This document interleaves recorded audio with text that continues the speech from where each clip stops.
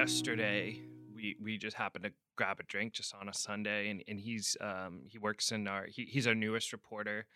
Um Actually,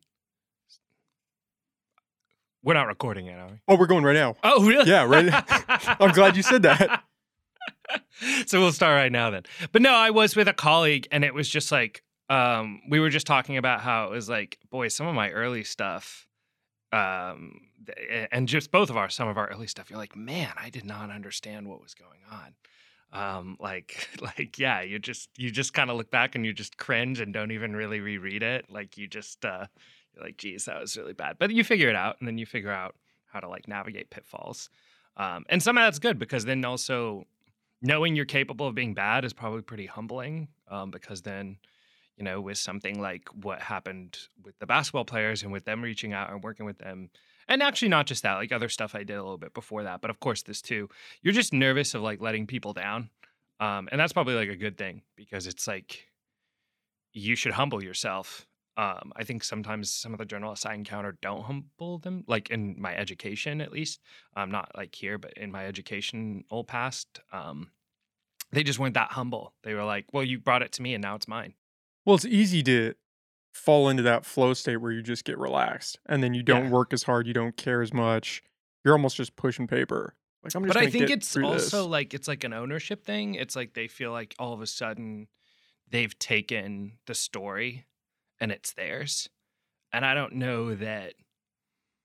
Yeah, I mean, sure, there's a bit of truth to that. I just don't think that there's like, that's a healthy way to operate. I don't think that's a healthy way to think. I don't think that I don't think that that's very empathetic. And I like to think that the approach of having some empathy helped with the players being able to be really honest, and helped the direction of that story. So, Do yeah. you think that's a framing issue that they want to maintain control because they want to see it in their own vision and they're worried that No, I if think you it's cooperate, narcissism. it's a narcissism. Yeah, that slips in there too, right? It is. No, you just like, it's like, I mean, can you imagine? I think let me think of it this way, maybe even another way that I think is a handy, cool thing with journalism. And we could talk about maybe, I don't know that we have to go super broad, like I'm some expert in journalism, but I did, yeah, I got actually like a little bit about me. So like before, this was my first job. I switched careers. I did my undergrad in theater. And then I moved to New York, and then I was just kind of living there, and I worked at Apple, and actually became like IT certified through my experience there. So I worked in like technical, and would do kind of checking in devices for repairs, so regular stuff at the Apple store. But it was a cool experience, and they paid pretty well, which was cool. So that was Doesn't nice. hurt. That was nice. But I was like, of course, I want to do something else, and I said, all right, let me see what I want to do. So I applied and got into the Columbia University for their journalism school, for their graduate school of journalism. And then that was where I got and then my first job out of that, still kind of having no experience, was to come out here, and write for the Times Standard. So that was like a little bit about that. But going back to the Columbia thing and about journalism, is it's like there were these. Yeah, I just think with journalism, one thing that's interesting is like, I mean, how many people do you trust? You know what I'm saying? Like think about what it takes to trust a stranger. Think about what it takes for people who maybe have been burned, like for something like this, like they've been burned by somebody that they trusted. Is sort of what the players were expressing. So when you are working with someone like that, like how do you earn that trust? And just in general, I just think, like, would I trust a stranger? Like, I probably wouldn't. And not Like, just a stranger, but a stranger that's going to try to write your yeah. story and frame it and, put it out there on their thing. Exactly. Yeah, like it's yeah, like someone you're trusting. Not only are you telling these kind of deep, vulnerable things, but yeah, it's someone who has to frame that. I mean, like I only used a little bit. The latest article had someone on the record, which was Caleb, and I actually still probably wouldn't feel comfortable speaking too much for them and his experience. I mean, what's written is written, but I spoke with his father as well. His father was quoted for the article towards the end. And of course, I said it. He became emotional. He said it himself, I think, in the transcript. It's just like, that's so tough for a parent, that's so tough for a parent to like have that concern for your child. That's something I can't understand. I'm not a parent, but like when you have someone sharing that with you, like, I just think it's weird that doesn't trigger something in your brain that you have really tapped into something that's fragile and needs to be respected. So let's start there because that's how I came across you, was your Hmm. story about the Cal Poly Humboldt men's basketball team. Hmm. What is going on there? Because it sounds like it's a Yeah. shit show. Well, right. Alleged. That'll Alleged, be the yeah, for what the is lawyers, allegedly. alleged shit show. So that we can, dot our I's. I mean, the accounts speak for themselves. The quotes from players speak from themselves. I I think one thing that I can say, like how many from this year's team, I think I'm up to 10 players that I've spoken with. So yeah, I mean, obviously there's more players that I've spoken with than haven't. I think it's 8 or 9 or 10. But definitely the majority of the team, I think I've spoken with at this point. And of course, I'm not gonna reveal who that is, maintain their anonymity. But like, I do think it's really interesting, of course, when you have that many people that say the same thing and that want to really put it out there. I mean, athletics, a lot of people maybe will tell you as an aside, hey, I didn't really like this person. I didn't really like, and that's life, right? I mean, just at anybody's job, there's somebody you don't like, there's somebody you work with that you don't like. A lot, it takes a lot for someone to say, I think, and especially for athletes, to cross that line of where they're saying, no, something's really wrong. We really think something is really wrong.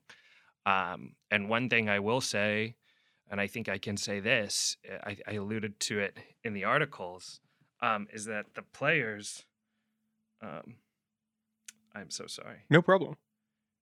that might be a call Do you want to take for that? this story. No, it's okay. It's okay. Um, The due yeah, diligent journalist, always at work, right? I get these calls. Sorry, I'm gonna put that on silent. I'm so sorry about that. No On problem. do not disturb. Um, the Yeah, I just think it's something where they thought it crossed a line, and I alluded to the fact that several of the players that I spoke with were starters. They were guys who were not in a position that had a gripe, that They're not had riding the bench. they're not right. And by the way, I mean for the record, even the players, who maybe didn't get playing time, I think that their accounts synced up really well. Like I think that's something that you just can never convey in an article, but it was something where it was like guys were saying the same thing. You would interview somebody and they would bring up verbatim something that someone else had brought up, like without me asking. So there was some, yeah, it gave me a lot of confidence in what was going on. And yeah, like I said, it's delicate. Feel free to ask away. Like Well, I'm so for never afraid, people, but I have to think about what I can yeah, you say. have to walk a line. I'm over here just Yeah, shooting from the yeah, hip. yeah. For people that aren't familiar with the ongoing situation, Sure. what is happening with the men's basketball program? Yeah.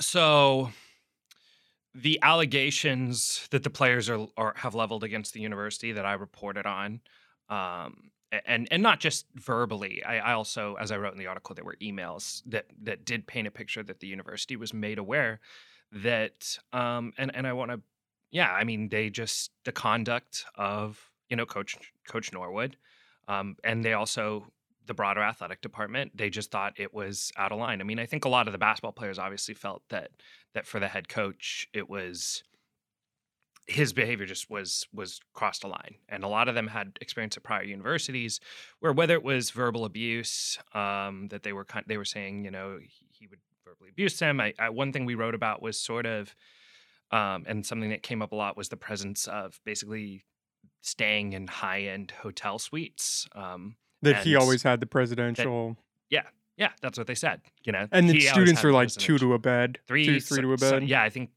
one of the quotes was it was three to a room, four to a room. We would love to see the documents. We've asked, and we'll put in a formal public records request to see their expense reports and verify that that's true or not true. Um, but that was what the player said. One player was on the team in 2020 and the first year and said it was the same. He was on the team this year and he said it was the same. Um, so that was something, and then of course the hookah being present on road trips, which was, I know a few players had said that they were offered hookah. That's kind of strange, I think, and I think that was, yeah. Some people were really agitated by it. Some people were just thought it was strange. But it's like, your athletes, we're trying to, it would be road trips, sometimes the night before a game. It's like, I'm not trying to smoke tobacco. I take my body seriously. And maybe that's a separate thing we could even explain is like, Division II athletics is a that's a serious business.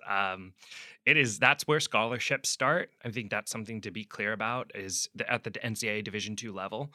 You go Division III or NAIA, that's not really the case. I mean, there are scholarships involved, but Division II is where it really gets regulated, and it just becomes a much more serious business. And I mean, to be a Division II basketball player, I do maybe want to say also, just to get to that level is astonishingly, I mean, serious.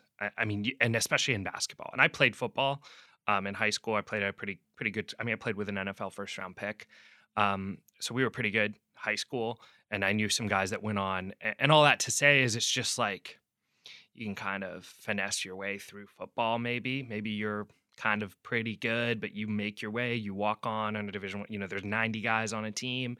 You can't fake it in basketball. Like if you're a Division II scholarship player or just on the Division II level, like that's a lifetime of athletics. That means a lot of cases you might be once in a generation from your high school. Like you might be a once in a generation player. Like my high school was not great at basketball, but I can't remember that we ever in a decade that I'd ever been there heard about us sending a player to a Division II, to a Humboldt State level college. Like it's a rarity. And I think that's important to just recognize that it's not, these are guys who dedicated their life to that sport. So when they want to talk about these things, I think we should listen. And so jumping back for a second, it seems like this started in 2020. When did Coach Norwood come onto the program? Yeah, in 2020. In 2020. That was his first year. And so he goes out, decides he wants to build up this team to actually be something. He wants to make a winning team. I think if you look, so this most recent article, right, those were accounts, 4 of them, 1 on the record, 4 players from that team. So granted, there's probably still some work for me to do before I speak fully about the 2020 team. But for that team, from what the guys we spoke to, is it was sort of like, at that point it's COVID. You're probably just trying to maintain your players. Ultimately, you're just trying to probably from any strategy, not just his, because I'm not trying to speak for him. But I think any coach that comes in is just like, how do I keep my options open? How do I have as many resources to handle to build a basketball program? So a lot of guys were kind of convinced to come in. I think then now's a good time to maybe we could bring up Caleb and what he had to say. He was a player. That most recent article really was cool for me to write. It was a cool opportunity. But it was his story is just amazing. He was at San Diego State. He walked on, was there for 2 years. They were 30-2, 2019 to 2020. They would have been probably a number 1 seed in the NCAA tournament. And then COVID happens. There is no postseason. Caleb had been a walk-on, wasn't playing as much as he'd hoped, but was enjoying. He said, well, let me see what I can do, what I can bring. And in his own words, he just kind of said, I think Norwood he knew exactly what I was looking for and pitched me on it. He said, this is going to be a professional program. I need people like you, I think Caleb was with the feeling was that he was being recruited to help bring his experience in. And then ultimately, as he kind of alluded to in the article and as other players alluded to, it wasn't used once he was there. In fact, probably the fact that he was older, I think he was probably older than most of the guys on the team at that time. I think he was 21, 22. He was like willing to speak his mind, willing to say, hey, try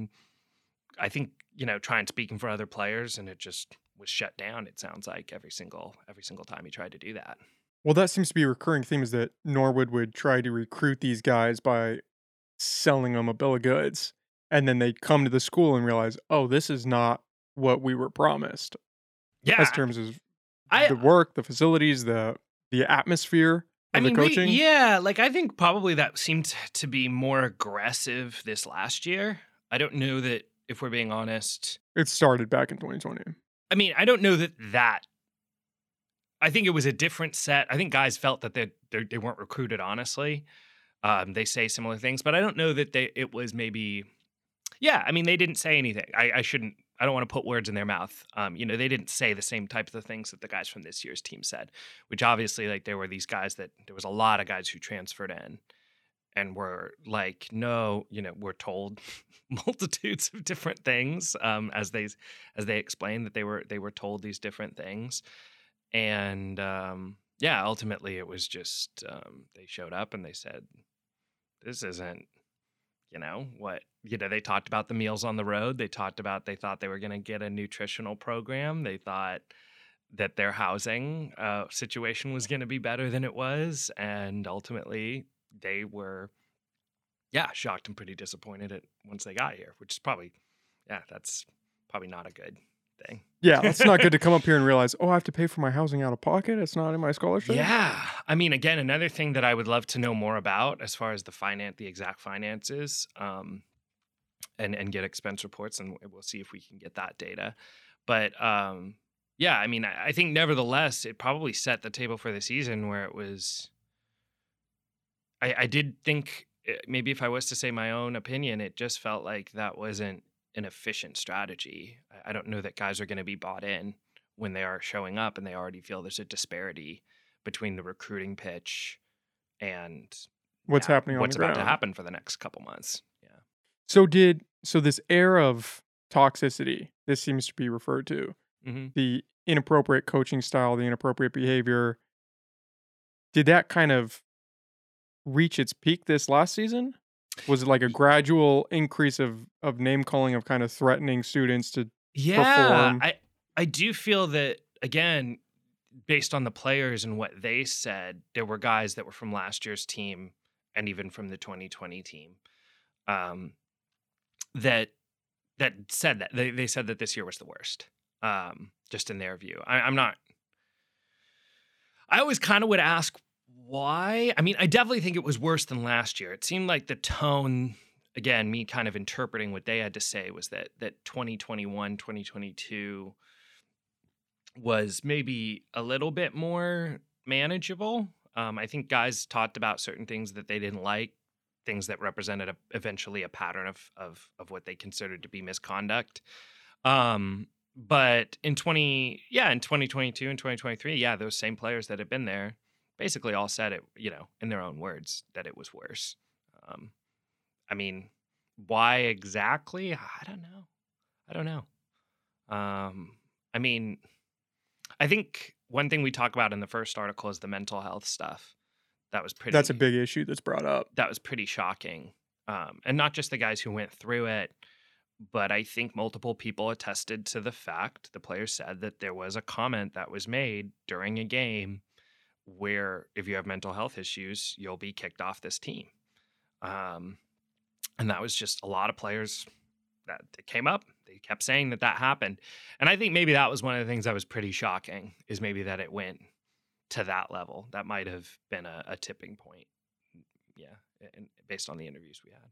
Reading your first article, I wasn't sure, because it seemed like there were more coming. I wasn't sure where they were going to go, because part of me thought that, oh, maybe this guy's trying to build a competitive team, so he's being hard on the kids. Mm-hmm. He's running them 6-hour practices a day, and I think the NCAA standard is like 4 or 20 hours in a week. 20 hours in a week. So he's pushing them, I Mm-hmm. think would be an understatement to say. He's pushing these kids to try to build something. And then you have these kids talking about, their mental health, and then it starts taking the side of, kids getting a little suicidal, and you're like, okay, this is getting a little alarming. Mm-hmm. And then you hit your third article and you realize, oh, this is just kind of a cluster. You have Mm-hmm. students that they're going to these away games and they're getting $12 a day for food, sometimes Mm-hmm. not eating for 9 hours, Mm-hmm. and just having to perform. It's like, what do we do? What are we doing right now? Where is Yeah. this going? I mean, one point, I think one player, I don't know that we put it into the article. I'll just say it. Yeah, again, I know that this was part of an interview. This was what a player said, and it didn't make it into the article, but this was one perspective. And actually, just to be clear, there's a lot that I didn't use. I mean, there's a lot that maybe could still be included in future articles. I'm not going to rule it out, but it was just stuff that guys had certain individual things that they said that, I mean, the stuff that I ran and printed and wrote about, I think was all stuff that multiple people had attested to. I don't think anything was short of at least two people saying that it happened, and usually more than that. Um, but like we had one player who basically said that for the team's last game, that they just didn't also feel like that not only was meals an issue, but they were asking for, he was bitter. And again, maybe take this what you will, but he was bitter because they didn't practice eff- sufficiently, in his view, before the team's final game. Meaning that in his view, he was a shooter, and he was like, I needed to adjust. He said something to the effect of like, I needed to shoot in that gym. I needed to be able to kind of just get my sight lines kind of lined up. And sort of that the response was every court's the same. It doesn't matter. We're not going to do that. And I don't know. Again, I wasn't there, so I don't know exactly how much they did or didn't practice. But I just know the players were express dissatisfaction, and they went out. And actually, if you look at that game, I wrote about it at the time. They played a pretty good game against Sonoma State, except for they couldn't shoot. So it's really interesting that they later correlated. They were like, well, we couldn't. They felt that they couldn't shoot because they weren't dedicating the right amount of time. And I think that's sort of interesting, is what they were saying about just sort of dysfunction. The players were trying to explain is like sometimes it would be too much hard work, and then other times it wouldn't be enough. I So it's mean, almost inefficient in how practices were structured. yeah, I mean, I think that's what they were trying to characterize, is like is just dysfunction. Yeah, ultimately, I think that's some of it. One thing. Let me say this, because it'll it'll it'll give you my opinion, and really just take away from Humboldt. I'm not really. I'm not trying to take away from, or regardless of what Humboldt is or isn't. Let's just set that aside. What I do think in basketball, in my experience, just observing basketball for a long time, and in my graduate school education in journalism, which granted is not perfect, but I do think that a lot of coaches would attest to the fact that there's players coaches, and then there's kind of like hard coaches. And I would say that there is a lack of maybe cohesive strategy, where it's like, hey, do you want to have homegrown players? Do you want to have homegrown players? Do you want to develop a system? Do you want to coach them hard? Um, that's something that works probably. If you want to, then there's, do you want to bring in, half your roster as transfers from other schools? I don't know that you can develop that sort of hard coaching mentality. And again, I also say this, that's probably my opinion, but that's also something that was reflected in conversations with the players, is it was sort of like, is this gonna be I think some guys kind of, they had a tolerance for harsh coaching, but like, we're not going to, you know, uh, that wasn't, maybe some guys were like, that wasn't what I was sold on. Some guys came here as graduate transfers, and it's like, or close to that, and it was just like, yeah, I thought this was gonna be, I'm a mature guy, so let me do my work. I think maybe is what they were trying to say. But yeah, I don't know. I don't want to speak too much for them. I always get nervous when I want to, with characterizing their thoughts. But like, I think it was just sort of, it wasn't cohesive. At the end of the day, I don't think guys understood what the vision was. And Um, some guys don't thrive under that kind of energy. When I was reading that first article, I kept thinking of, you hear these stories from Jordan and about how ruthless he was mhm, to his teammates. And so part of me kind of wanted to attribute that to this situation and think, oh, well, maybe, he's just trying to almost beat him into the grindstone to build him back up better in a mhm, way. But I think you could make the argument there's a difference between a coach doing that and a player doing that. If your coach is mhm. just shitting on you constantly and just running you into the ground and you guys aren't making progress, what's the point? Yeah, We're just being abused to be abused in a sense. yeah. I think also maybe this day and age too. I don't think the player said this, but this is maybe my speculation. I do think that it's like, you can we live in a different society. Actually, let me pivot. Let me say this. Let's again try and leaving out Humboldt basketball, but I'll tell you some of the reaction I got. Right, I had mentioned that there were some people who respectfully emailed me, or reached out or made comment. I mean, I don't know. I heard there were comments on Facebook that maybe weren't respectful, but I didn't read those. But Smart decision. yeah, yeah. I mean, it sounds like the players got more of the pain of that than I did, because the players mentioned, they said, "Boy, some guys are really killing it." Oh, yeah, they're kind of killing us in the comments. Um, but I know for the emails I got that people are like, "Well, okay, they're stuck up. They shouldn't have done that. They should have handled it internally, this and that." And again, actually, let me just set this aside. Okay, I will answer those critics to say this. I don't think that we're not in the same society that we were in 20 years ago, for better or for worse. Maybe you think people should be more hardline. Maybe we should have more of a tolerance for grit and grind and intensity, or whatever words you want to use to characterize that, where you don't think it crosses a line. The truth is, I don't. Where in real life do you find that anymore? Like, go look at a company. Look at Apple. I worked at Apple. Look at Apple or Google. Like, do you think those are some of the highest paying corporate jobs, right? I mean, if we're talking about people being successful in life after sports, right? Well, that would be great if you could get a job at Google. I mean, and I don't know that I'm not saying what players would study if that could work or not, but I'm just saying I think if you're moving on to a corporate structure like that, it doesn't work to be an asshole. Well, that's another interesting Like, comparison because Steve Jobs was the biggest asshole, sure, right? sure. But even then, right? Is that how Apple's run anymore? Like, so again, that's why I'm saying, like, I'm not trying to say it's right or wrong. Maybe you think our society shouldn't be that way, one way or the other. But that's not how the world works anymore. That's not how, and actually, I will say this, again, kind of going a little bit broader, but I think it's really true. There's a sort of, whatever you want to call it, natural selection or capitalist.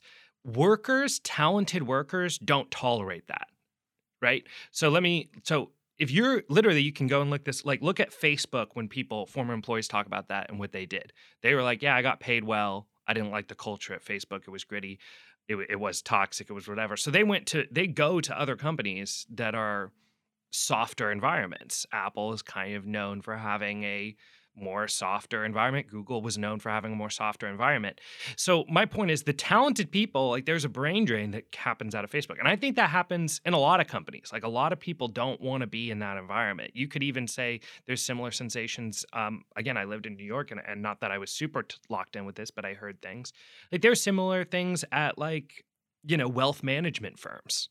Like, there's the classic Wall Street, like, maybe money, money, money. The finance bro. But there are a lot of people that were fed up with that. And then you actually hear these kind of rumblings that some of the most successful firms have a much more casual, maybe passive aggressive, but a much more casual culture. I think all that to bring it back in, say what you will, but I don't think, I mean, it's just a balancing act. The players will decide. Like, the players in athletics, and not even just these players at Humboldt, but I'm just saying in college athletics, the players will decide whether your approach works or doesn't work. They'll decide via recruiting, and then it'll show on the court. So if you're bringing in great players and they're happy and they love you, that's sort of probably one way that you could say you're having success in collegiate athletics. I mean, I'm from Seattle originally, so Steve Sarkisian. Again, I don't know anything about internally what he was, but I just know Steve Sarkisian was a great recruiter at the University of Washington. He sent, we had Lorenzo Romar, actually better comparison for basketball. Lorenzo Romar was always known as sort of a player's coach. And again, I don't know how intense he was. I don't have any firsthand knowledge of that. But I can say that Lorenzo Romar was sending players to the NBA. Markelle Fultz, Terrence Ross. Just go back. Look at all the guys he sent to the NBA. UW didn't win. So Lorenzo Romar kept his job for a very long time, because his players liked him, and he was bringing in talented players. Players wanted to come to the University of Washington and play for him. But you didn't win. And that's sort of it. I mean, I do feel like those are the two metrics that most coaches are measured by, is, do your players like you? Do they graduate? Do you keep bringing in recruits? And do you win? And ultimately, bringing it back to Humboldt, forget maybe whatever you think about the writing, whatever you think about the players, whatever you think about my reporting. Let's just set all that aside for a minute. At the end of the day, again, I'm speaking mostly to fans, to people who had a problem with it. I mean, is this working? Did the team win? The team, it's a sub 500 in the past 3 years. They're under 500. Each season, they're under 500. They were eliminated in the first round of the conference tournament. Um, you know, I don't think that that's a sign that things are going great long before there was ever me writing about what I wrote about. And I think that just maybe adds to it. Well, you're definitely right in the sense that we are not where we were in society back then, right? But there's also the counter, or not even a counter argument, but Oh, the please. idea that results do matter. And Mhm. so the reason Steve Jobs could be an asshole and people wanted to work at Apple and Apple produced some incredible tech is because they produced great stuff. Mhm. The reason, you know, Twitter right now under Elon Musk is run so hectically and people are working constantly and still choose to work there is because it's results driven. It doesn't feel like the current state of the basketball team is results driven. Mhm. It's just this it's driven, but it's driven into the ground. Even Yeah, with Michael, at least, yeah, maybe. he was Yeah. a hard ass and it was probably an incredibly miserable time to be around him, but they won. They Mhm. played some great basketball, and it doesn't seem like that latter half is being connected in this situation. Of we're not when it's Yeah. not like he's this this terrible person, this shitty coach, and they're winning championships and these players are going off to the NBA. No, it's shitty and they suck.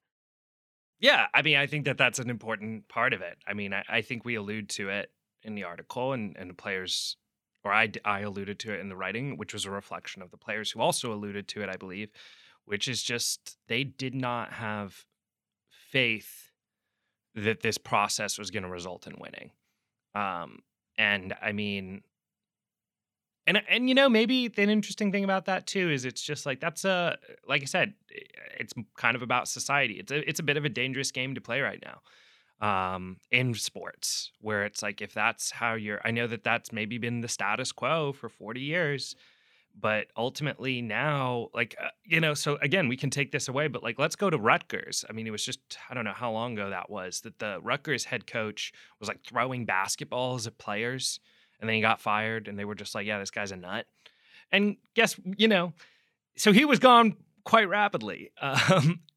And Bob Knight got away with it for a very long time because he won. And yeah, I don't know. Like I said, I don't know that there's a full thought, but I guess I just compare those two experiences, and you kind of get the answer. It's like the leash and the tolerance for that kind of behavior is dependent on the results. And I think actually that's not just external. I just think that's internal. I think the players, if they buy in to what you're doing, they will have a tolerance for that. Harvard hockey, women's hockey, you can look that up. Um, Not that, but the Athletic just published nationally, or was it the Boston? Might have been the Boston Globe. But the Athletic was the article that I read, which was citing the Boston Globe. And anyway, it's a similar kind of thing. Actually, more long period, a different. It would be a winning culture, what you would consider to be a winning culture.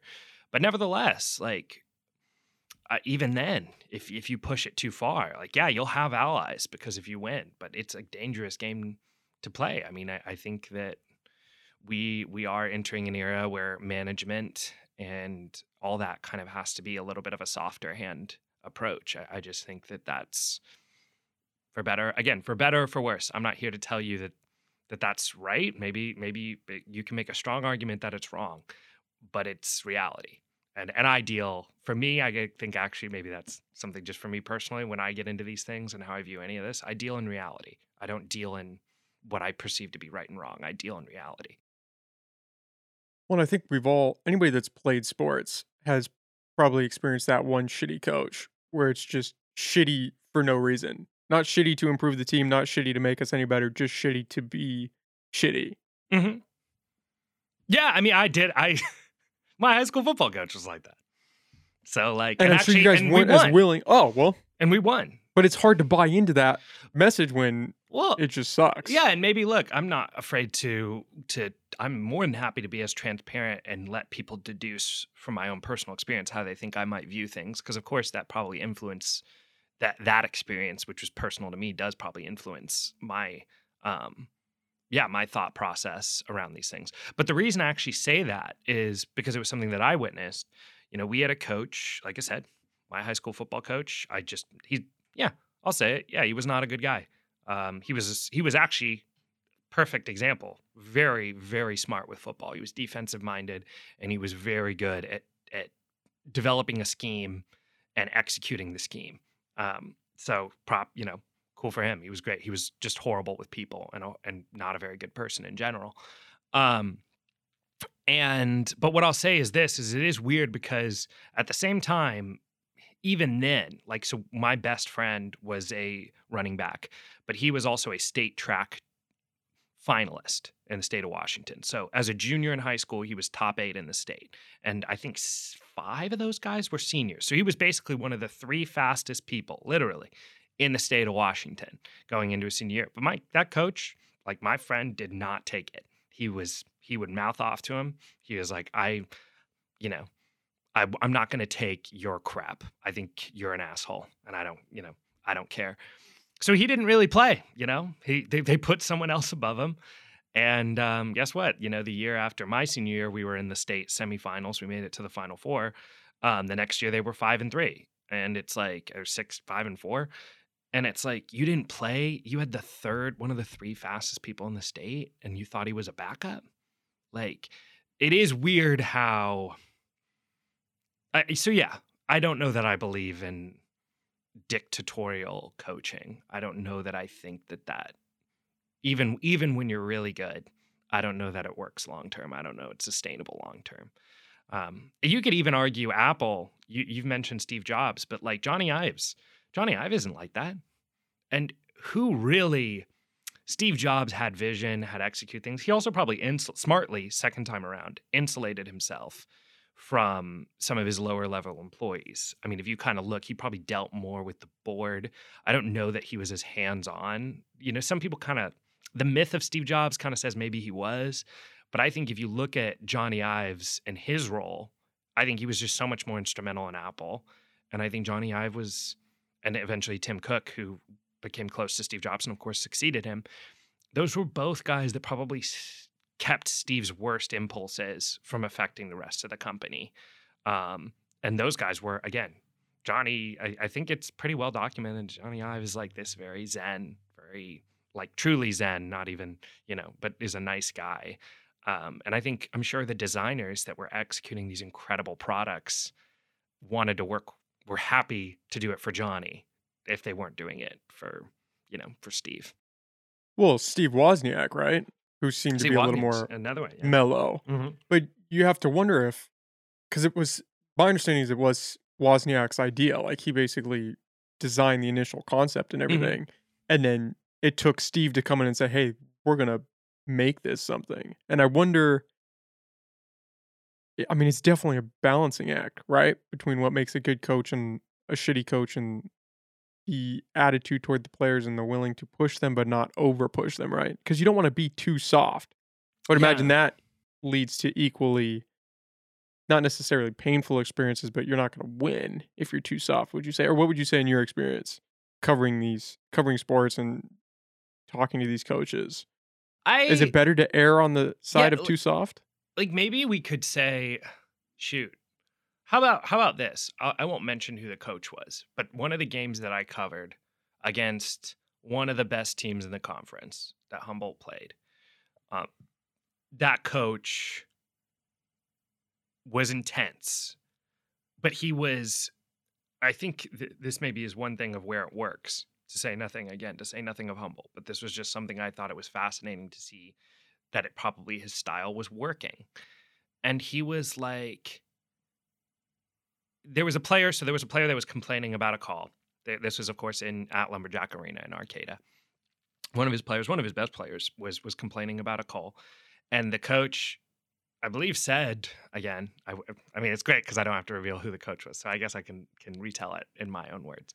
I believe he said something to the effect of, "Hey," the player was talking to the ref. He's like, he's pleading his case. He's like, and the ref's kind of not having, and he said, "Hey, shut the fuck up," and like, you might be like, whoa. I mean, I know when I first said it, I was like, oh, this guy, like, what kind of guy is this guy? Like, he just, hey, hey, shut the fuck up. Next play. Shut the fuck up. And, but as it happens, I was sitting closer to the bench. So he comes over and they talk. He said, hey, I'm sorry. And he just says, the thing is, we're on the road, man. Why do you think you're going to get that call? Why would you even waste energy making that call? Why would you even potentially antagonize the ref? We're probably not going to get good calls. That was their view. Actually, I don't think that was officiated all that poorly. But like they were like, that was the message. So he had this message for his player. He stepped up immediately and kind of had the authority to try and get him back into it in the moment. And I think that worked. But he also had the intelligence to come over and apologize to his player and say, I went too far, and then explain why he went too far.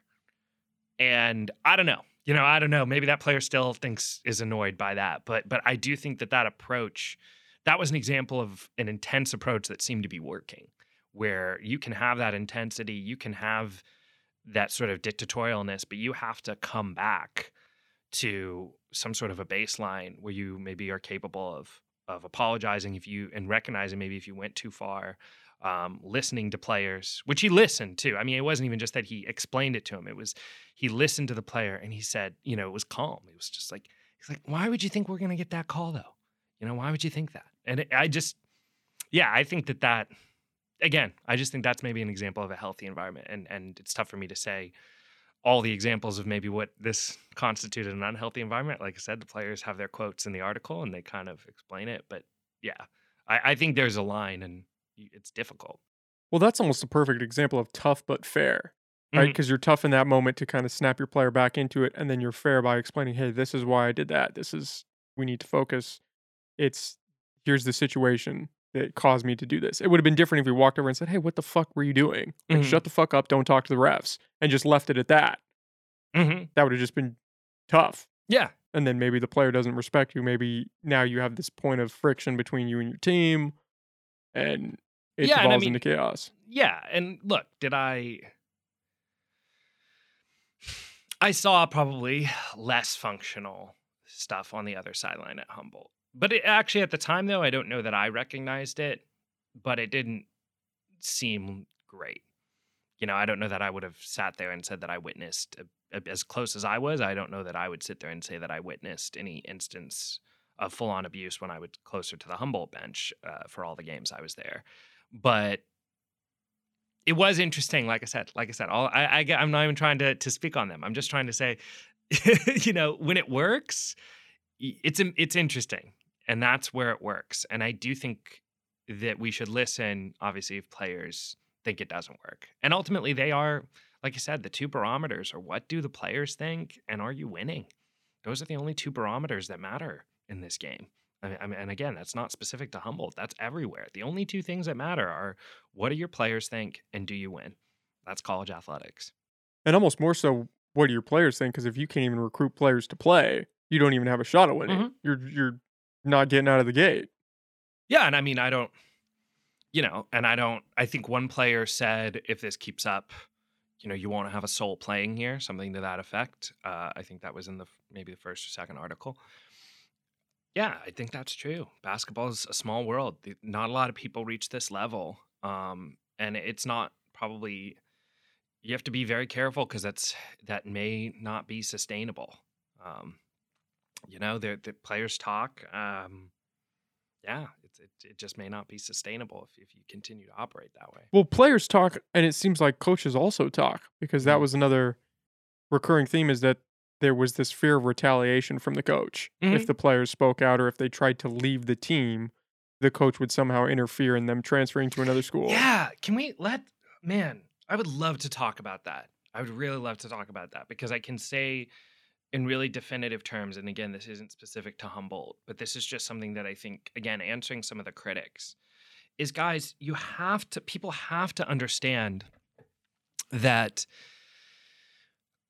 So, I mean, first of all, let me think about it this way. I get it. It's awesome. Basketball, cool. You get a scholarship to play a sport. What a dream, right? But there's another side of it, which is whether at these Division II California state schools, what is tuition? Let's just say it's I don't know exactly what it could be, but let's say it's $10,000 a year.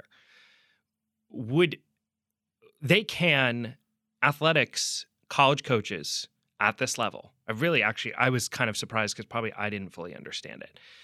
They can, in effect, revoke your scholarship almost at any moment. They can pull it from you. Now, most coaches probably don't use that tactic. Like I said, it appears that based on what the players are saying, that tactic was pretty prominent. The threat of that was pretty prominent at Humboldt based on what the players were saying.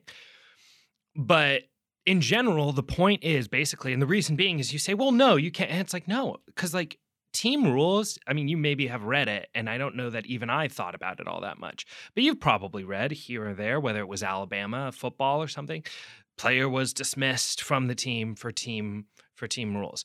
Well, team rules could be insubordination. So let's just say that like you have a coach who you're trying to say, maybe he just said something in practice that was off color that you thought was really, really wrong.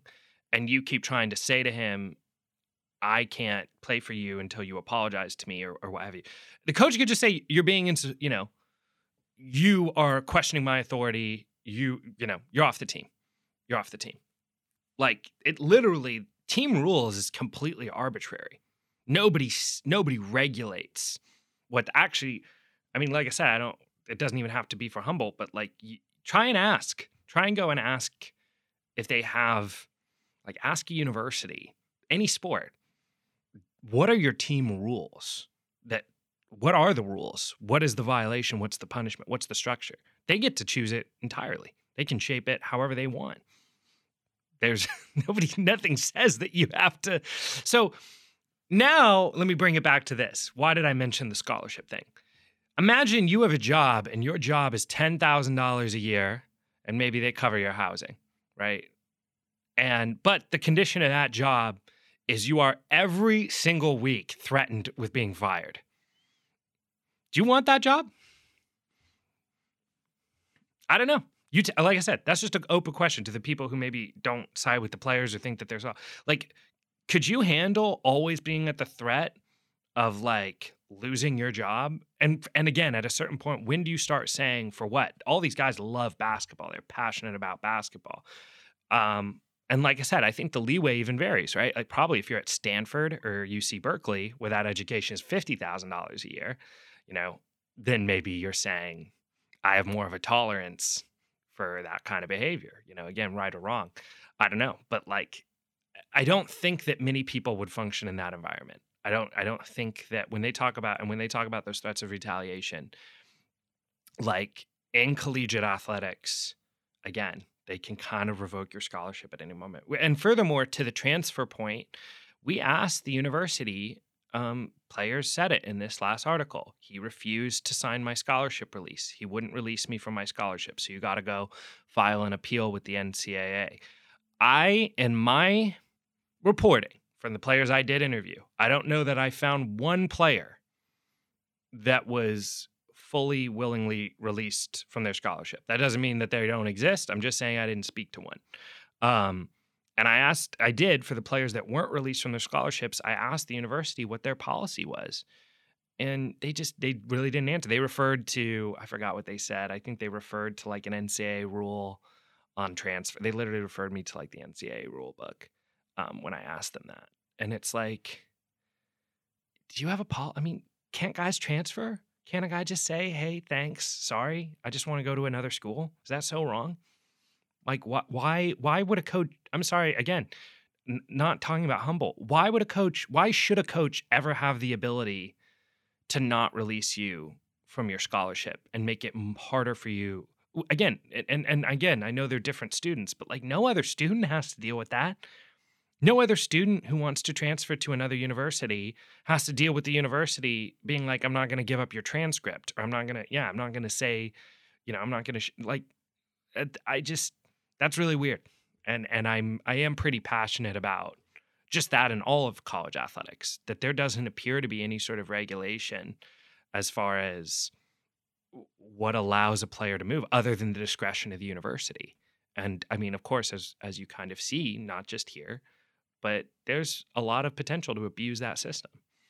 An incredible amount of potential, Yeah. which is incredibly scary for the students. I mean, if you're a student athlete and maybe you can't afford college and you come up, say, to HSU or Cal Poly Humboldt and you're recruited onto this team and you realize, I don't want to be here. This is a shit show.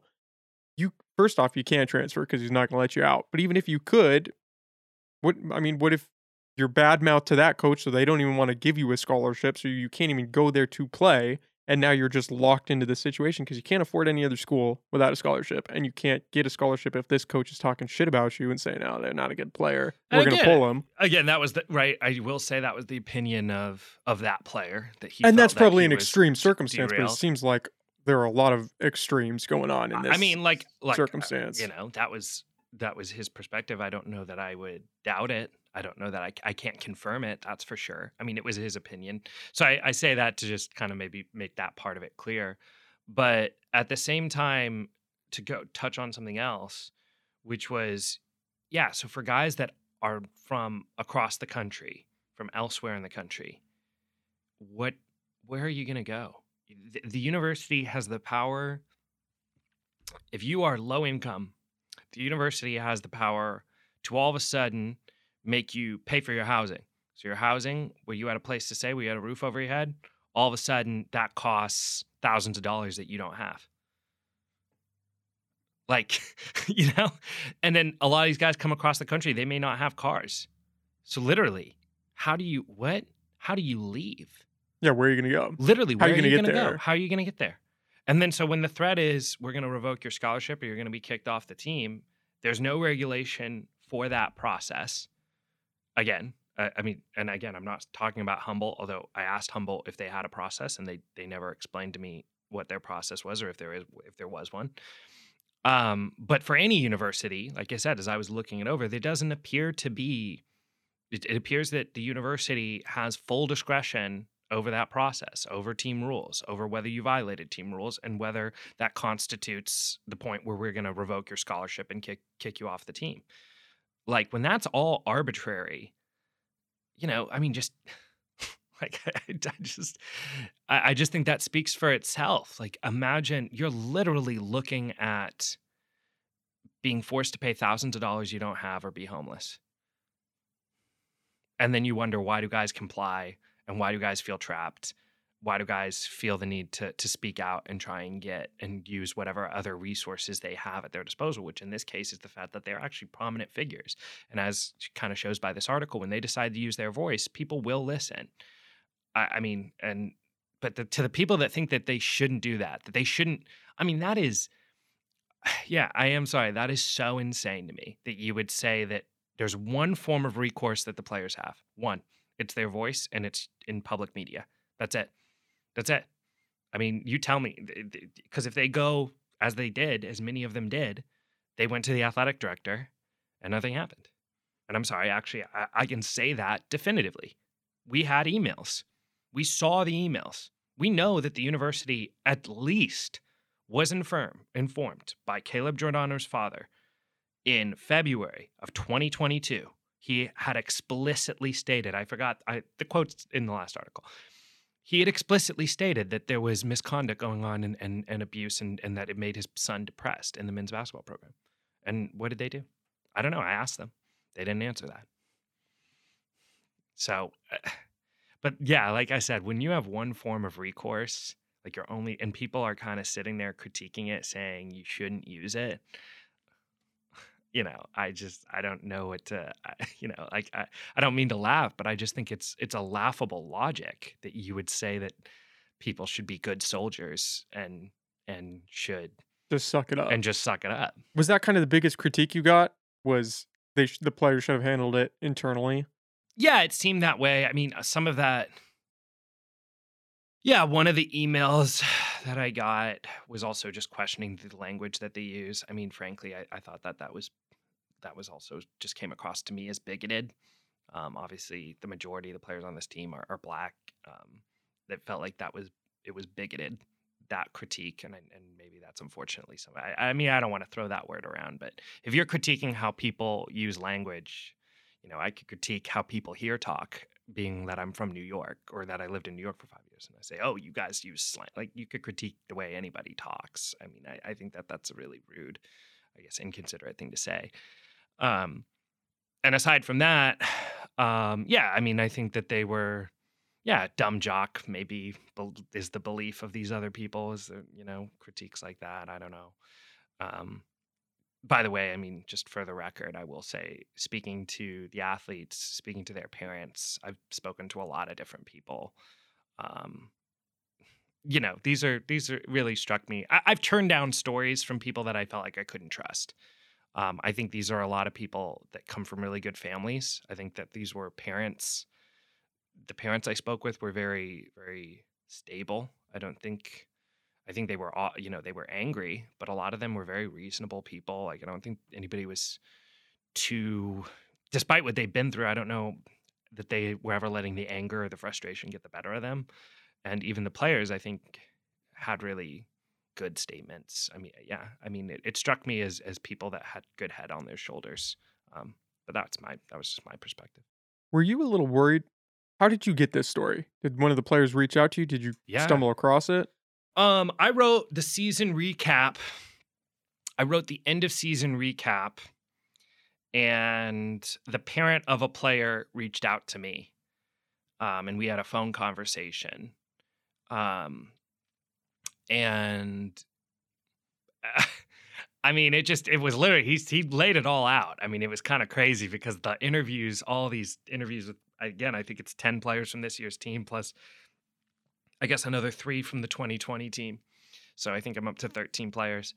But 10, yeah, like 9, 10 players from this year's team. I mean, they all said the same things, but to hear it all from like one parent in a phone conversation that lasted about an hour, I mean, it was like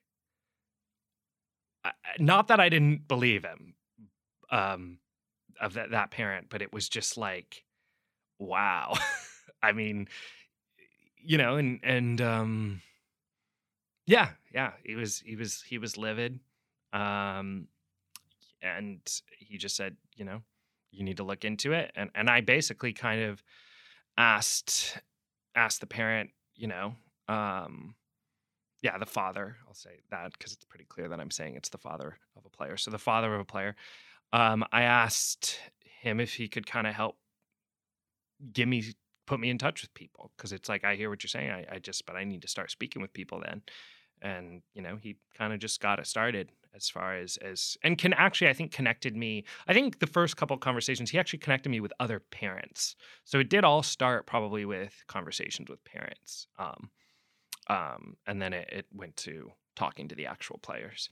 When you got that first phone call, were you a little skeptical? Were you a little nervous of pulling on that thread to see what you might find? Where you have been closely tied to the athletics? Yeah, I mean, sure. I mean, I obviously had worked with Cal Poly Humboldt a lot. I really know a lot of the folks in that athletic department. I really actually, another probably separate thing that maybe I should have said way earlier is I never really intended to be, not that I didn't want to be an investigative journalist, but, the story I always wanted to write was that the renaissance or the revitalization of this program and hopefully an NCAA tournament berth and maybe even a shot at a national championship. That's what I want to write about. That doesn't mean I'm not afraid to write the truth. The truth is the truth. Reality is reality. But if you ask me what I would rather be writing about, like, no, I don't want to have to deal with scandal. I think I'm equipped to do it. And actually, probably it's better that to be reluctant, maybe in some ways. Um, Probably makes you a little more Makes you cautious. a little more cautious, makes you a little more fair. Um, but yeah, once it was becoming clear, um, I guess I don't know. It was what it was. Um, I mean, yeah, going back, I mean, what was it like with the athletics department? You know, I don't know. I think I do feel maybe a little bit. I empathize with this notion of like you didn't. I didn't feel like maybe you were being totally honest with me. Felt a little betrayed. Yeah, I felt like maybe when I write this stuff, and to this day, when I ask questions, I don't always get the feeling that they're being totally, yeah, I don't want to, I guess, accuse them of anything, but I think it would be helpful if they were more transparent, maybe. Is that fair to say? I don't know. I, it feels like the public, as a public university and the local community, would appreciate knowing a little bit more. I think I'd appreciate knowing a little bit more, um, and getting a little bit more clarification. It doesn't feel like we're getting that. So what I should say is I don't mean to speculate as to what their reasons are, but I do feel like I don't fully understand it. I feel like I'm still trying to get more answers. I don't know if the public who read it, I get phone messages from folks who I think, and emails, who I think feel similarly. Like, I think they're just kind of wondering a little bit, just can we get more of an answer from you? Um, so yeah. Maybe there was a first part to that question I feel like I skimmed over. No, I feel like you brought up an interesting aspect of the story is that the university's response seems to be severely lacking, and that was something I didn't fully understand as to why. It seems like these issues were brought up on at least a few occasions, and nobody's done anything. Doesn't even seem like they have a desire to even look at the story. hmm I, yeah, like I said, I always get I don't maybe want to put you. nervous at commenting, but you said it. All I can say is I don't think, I know I got emails. I mean, I always am very like, hopefully, if anything, a takeaway could be that I try to be very diligent. So it's like, I'm thinking about what is the material I have that literally attests to what you're saying. And to that point of view, is that just my opinion? I do think it's a little bit more than that, because I think I do get these anecdotal evidence, these phone messages, emails from people wondering, can we, just wanting to better understand what happened. Um, I think one email I sent to them, I asked about the hotels. For example, I don't think this was the only time I did it, but I do recall this pretty vividly. I asked them, is that true? And maybe people perceive that to be some sort of a loaded question. No, I mean, if you refute that, if you think that this account of events is not accurate, can you please tell me? Like, I'm more than happy to hear your side of the events. Is there an aspect of this? Is there context we're missing? Yeah, like, if it help me better understand. I feel like is what I ask. And I don't feel like, I think probably there is an element of it's just, it feels like I don't get answers that allow me to better understand, or answers that, yeah, I mean, like I said, I'd be more than happy to hear if they had a refute of something that I've written and they didn't believe it to be true, or they thought it was not fair, or they thought the context wasn't fair, or if they wanted to clarify the context of something. I would be more than happy to hear that. But I don't feel like they've ever, I don't know that they've ever provided that statement. I mean, one point now that I think we're still wondering about, I asked them, and I want to know who is I think this is fair. I think the public would like to know what their investigation, like they said that they had retained an outside firm, I believe was what they said in their own statement that they provided after the first article, to do an investigation, like an outside legal firm, I guess. And would like to know who the firm is. I don't think that's, I mean, if you're saying you're going to have, an independent investigation, I just would be curious to know who's handling that. That doesn't seem like too big of an ask. That didn't seem like a very big ask. I don't know. But they said, no, we can't disclose that. And I said, okay. All right. Do you think they're hoping that it'll just go under the rug?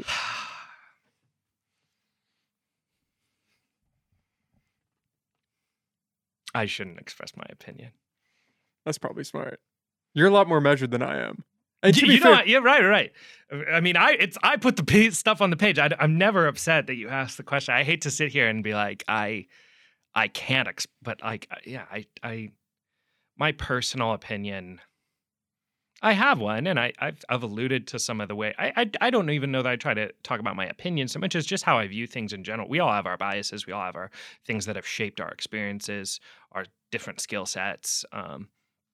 So I like to clarify that where I'm just coming from as a person who did this, who wrote this. I mean, I went up there, I still write about the women's soccer team. They're going to take a trip to Australia. I mean, um, I wish them all the best. I've spoken to their Coach Landy. You know, I like working with people in their athletic department. But yeah, to your point, yeah, I guess I can't comment on that. But it's weird yeah, we ask questions and we just legitimately would like to have answers. Well, I think this speaks to your credibility a bit in the sense that you seem to be very measured about the story. It doesn't seem like you have an agenda. It seems like you're just again pulling on the thread and trying to follow where it leads. You you're just trying to get this side of the story that seems to have been suppressed to some degree out, and then people can make their own opinion.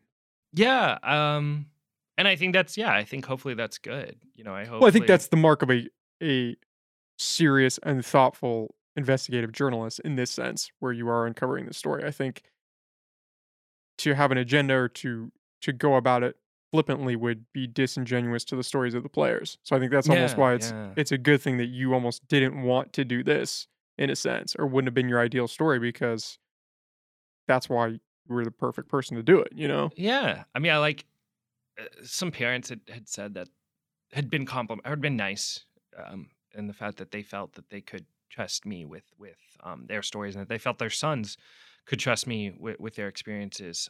Which obviously that's like, probably the best compliment. It feels like, I guess, whenever you're working on a story and you have sources and people that are trusting you with their story and their experience and their quotes, and to have the faith of those people. But I also told them a lot to say is like I think I've said this to parents.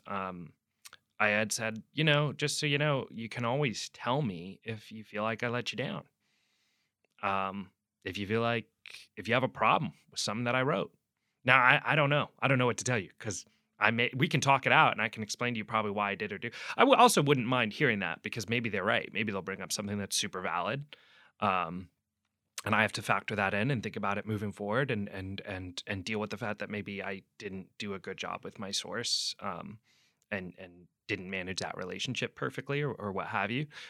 Um, but yeah, I think that transparency of just saying, yeah, like you can tell me, you can, and like same with the university. Like if this is wrong, if you don't think if you don't think I have the truth, I'd be more than happy to hear what you have to say on the matter. But yeah, I think it's a good way to go about it. I do. I think maybe a different commentary could be that, yeah, I do know some journalists that probably people from my education, again, not speaking of anyone locally, but people from my education past, where it was just like they were so gun ho in supporting, and just advocating for their sources or what have you, and or being skeptical of power structures, which I mean, sure, that's fair. That's probably a part of journalism is speaking truth to power and all that. But then some people probably just took that to an extreme where they had said, as an aside, I don't trust, like, in this case, it was a conversation I had with a colleague back at Columbia in New York. They're like, I don't trust like police, like ever. And I'm like, ever? I'm like, that seems like just like a bad, and not to open up a whole other conversation about, we don't have to touch on that. But I'm just saying that, like, It's a crazy blanket statement that's a to blanket make. statement. Why would you make a blanket statement about anybody and say, I'm never gonna trust you, or I'm always gonna believe you, or I'm never gonna be skeptical. I don't know that that's ever a good, that's ever a good way to operate. I mean, there's a lot of times too, again, like, I don't know that I sit here and ever believe in right and wrong. I'm not here to tell you what's right and wrong. I'm here to tell you what happened. I'm here to tell you what bothered people, what they thought. I'm not here to tell you what's right and wrong. I think a lot of times we get stuck in this sort of binary thought of, and again, this doesn't have to do really so much with the basketball story, but maybe a little bit. It's just like you don't have to pick a side necessarily. It just is what it is. Well, and that seems like a foreign thought in media today. It seems like the role of a journalist has gone from let me just present the facts to here's some of the facts and here's my interpretation of those facts. Yeah, and I mean, how do you eliminate that completely? We're all human. Sure, I'll defend that. Those that again, that counterpoint. But like, I think a bigger view would be like, if you're looking for altruism, if you're looking for right or wrong, I would say that like right is like, or altruistic or righteousness is here. Like maybe that's 5%. 95% of it is just people with motivation. And they thought that they were doing this, and they thought like you don't have to. It just is what it. Like I said, I mean, sorry to. Maybe this is a stupid idea I'm trying to articulate, but it just kind of is what it is. Well, It's it's not like black and white. it's not You black can't and put white. people in this box of, Yeah, oh, they're 100% this way or 100% that way. I mean, it's new. We're dealing with people in these stories, exactly. and people are nuanced. People are nuanced. Yeah, like so people could be flawed. I mean, you could have a valid accusation, for example. Again, not really talking about Humboldt basketball at all, because, but just in general, I think it's a lens that you think about it when you're receiving information. You could have actually, I will use an example. I won't say what it was, but I'll give you an example. There was a story that a different publication published, um, where it was, yeah, kind of similar type of, not similar, but they had accusations. There was some accusations being thrown around. And the it kind of felt like when someone reached out to me, because it wasn't something that we ran, but somebody related to a source related to that other story, kind of wanted us to pick it up and also report on it. And if you just wanted to take it at all at face value, I just kind of wondered why. Why? Maybe, and actually, not to say that their accusations weren't true. I actually probably, when I did vet it, even though I never really pursued it, when I did have a look at it, I said probably this accusation is true, in my view. But I didn't have faith in the source for whatever reason. Not that I didn't believe their accusation, but I literally didn't feel like I could work with that source. I just thought that they weren't going to be honest with me. And again, not that the accusation, not that the actual, but that something else could have come out. That's kind of a weird vetting idea. Like that something else could have come out that could have undermined, it just struck me as off. It struck me as off. Is that a hard road to walk, that Oh, it's vetting of super hard. sources? Because I've struggled with that. Obviously, I've talked to people Yeah. from a wide background, Mhm. and I, after the fact or sometimes during the fact, have come to realize that I've just been sold a line of goods for the podcast, fully believing this person only to come to a realization later that it was all bullshit. Mm. And that fucks with me in a Yeah. way. The realization that, oh, we talked for a couple hours and I couldn't see that. I didn't get Yeah. that. And you just lied to me for the whole thing. I mean, it's hard. It's like, But there's more pressure on your end. Because if I get lied to on here, yeah, I might not ever have them back, or I might, have my own interpretations of how that went. But if you put something out there and then it turns out your source lied to you, like you're kind of screwed over for that. yeah, that's true. I mean, yeah, it is like, because it goes into where you're being smart, and everyone will kind of say you didn't do your due diligence, and that's probably fair, right? I actually like think that, yeah, like if again, if I took someone like that at face value and didn't vet where they were coming from or contextualize it properly, then yeah, that probably was a failure, and I probably deserve the criticism that might come with that if it was me. I think, but yeah, people have come forward on other, well, people got my email, have my email's public. It's for the Time Standard, and so people kind of followed up and said, "Hey, by the way, you should look into this and that." And it is hard because it's not that I don't want to follow up with them. I mean, really, right recently, I've just been too distracted with this, but like, you do kind of be like, Okay, so I'm sorry. I guess that would be it. If you had that conversation, you would just kind of say, "I'm sorry, but I need more. I respect where you're coming from, and I'm not saying this isn't true, but this isn't enough for me to run it journalistically." And you know, that's What are your really standards interesting. for that? Are you looking into a person's past to see if they're reliable? Or are you kinda I think, going off a well, gut feeling? I think you have, yeah, it's a little bit, unfortunately, it is probably a little bit of gut feeling, a little bit of instinct. And like I said, you could be wrong. I mean, probably if you're wrong, they'll go to another outlet and they'll figure out how to do it. And then you missed out on the story and you can just, be an idiot who didn't get it. Um, I think that's a better outcome than the other outcome, which is that you publish something that maybe wasn't true.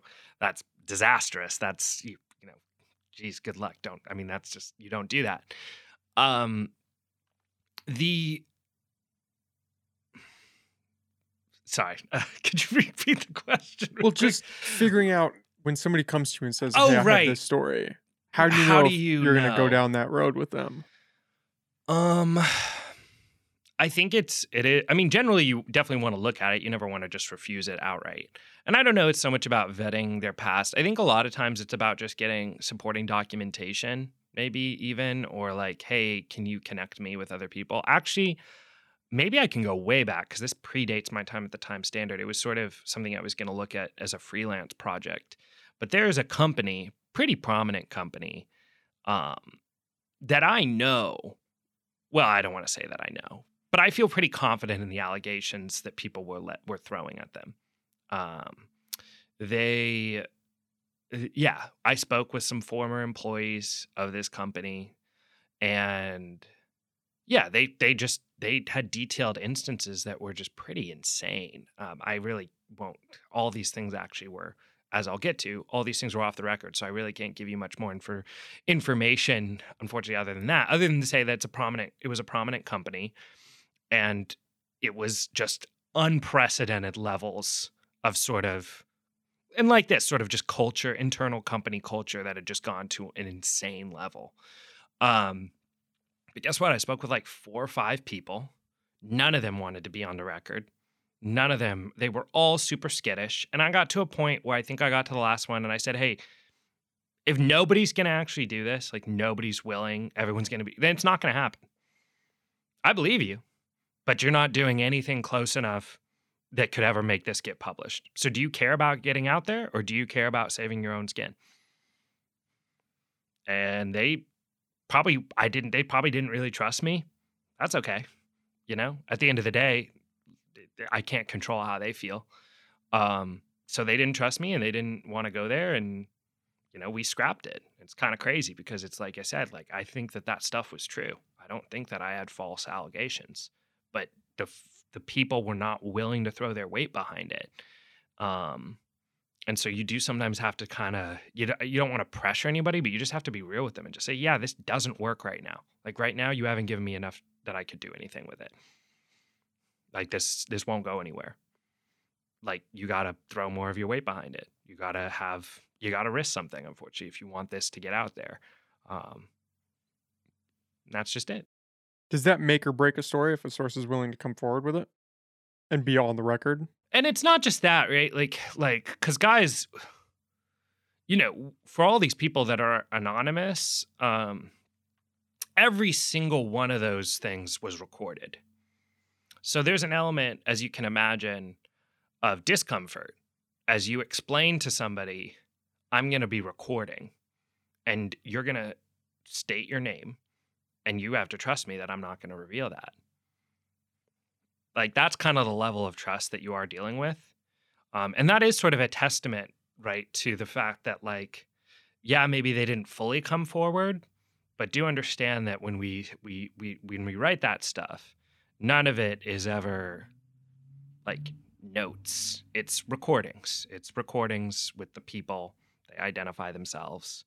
Um, so that there's a level to it. There's a level of coming forward, right?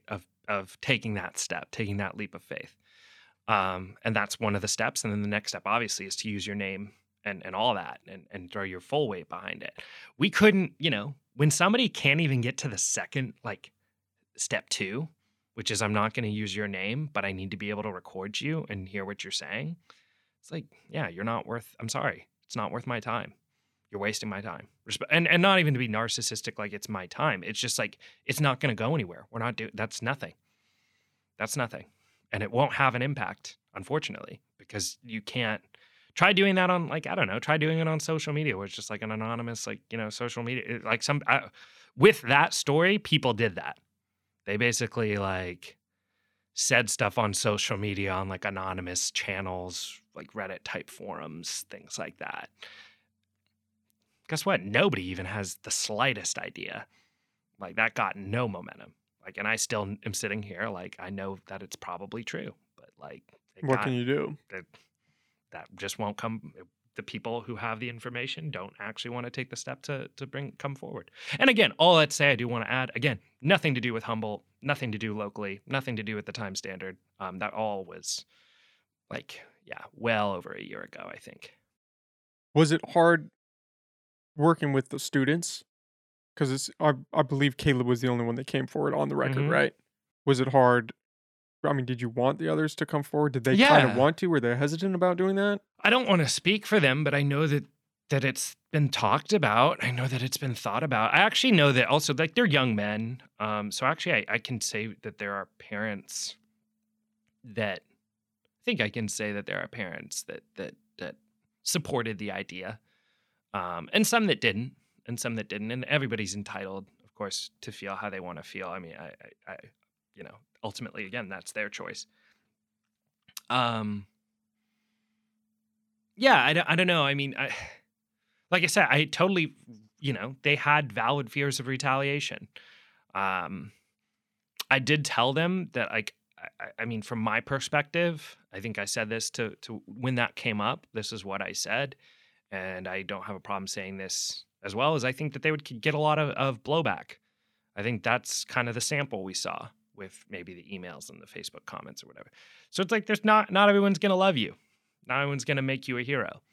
Um, and I'm just gonna it is what it is. Not everybody wants to do that. I mean, right? It's kind of totally understandable when you have that empathy. Well, especially if you're going to get blowback for doing it. Yeah. What's the incentive? Like I think, like I said, I think it'll be encouraging. I think it'll be helpful. I think it would help to solidify it, to have guys throw their I mean, I thought it would be helpful. Like I said, I don't know how much, but I just think obviously it's better when people are on the record.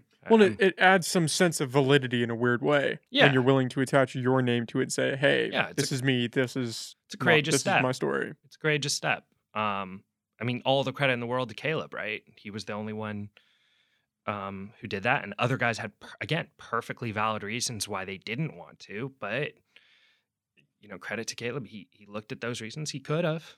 He he and his father were like, no, we're gonna do this for real.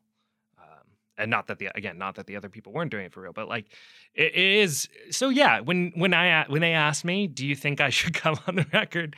I tell them, I think it would absolutely be helpful. I think it has an added level of impact. I think it will advance the story. I also think that you're going to get blowback. You personally are going to experience some shit that's not going to be pleasant. Maybe more so than me, right? Probably more so than me. I mean, how unfair is that, right? I'm the one who write it, but I don't probably get crazy hate mail, but like you might, people might dislike you more than they dislike me. That doesn't feel very fair. Um, so I don't blame them. Like I said, I don't blame them.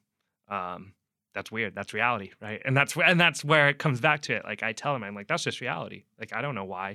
I don't know why it appears to me that logically it seems like you're probably gonna get more blowback than I am. Like that feels wrong, but that also just feels like that's the truth. Did you get any pushback from the school when that first article dropped and they realized, "Oh, this is going this way"? No, I don't think so. I mean,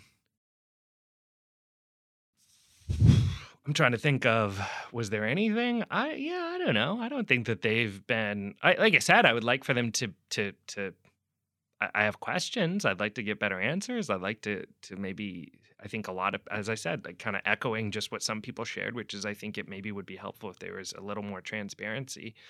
Um, but no, I don't think that they were ever, in my experience, no, I didn't feel like they were anybody was.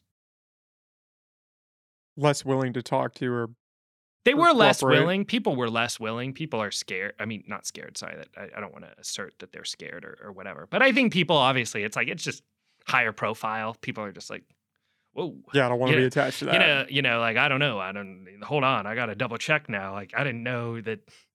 Jake, I didn't know that you do investigative stuff. I'm like, I don't, it's kind of funny, and not that that was a literal interaction, but just that was maybe the general tone. Is some people are like, oh, I don't know.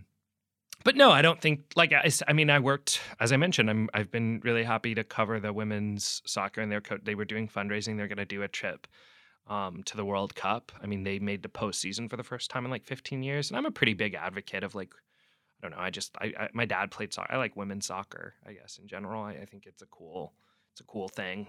Um, like so anyway, yeah. I mean, I still work with them when I can, but yeah, there was definitely at the same time there's some elements of it where it's like people are definitely probably pausing a little bit or have a different attitude.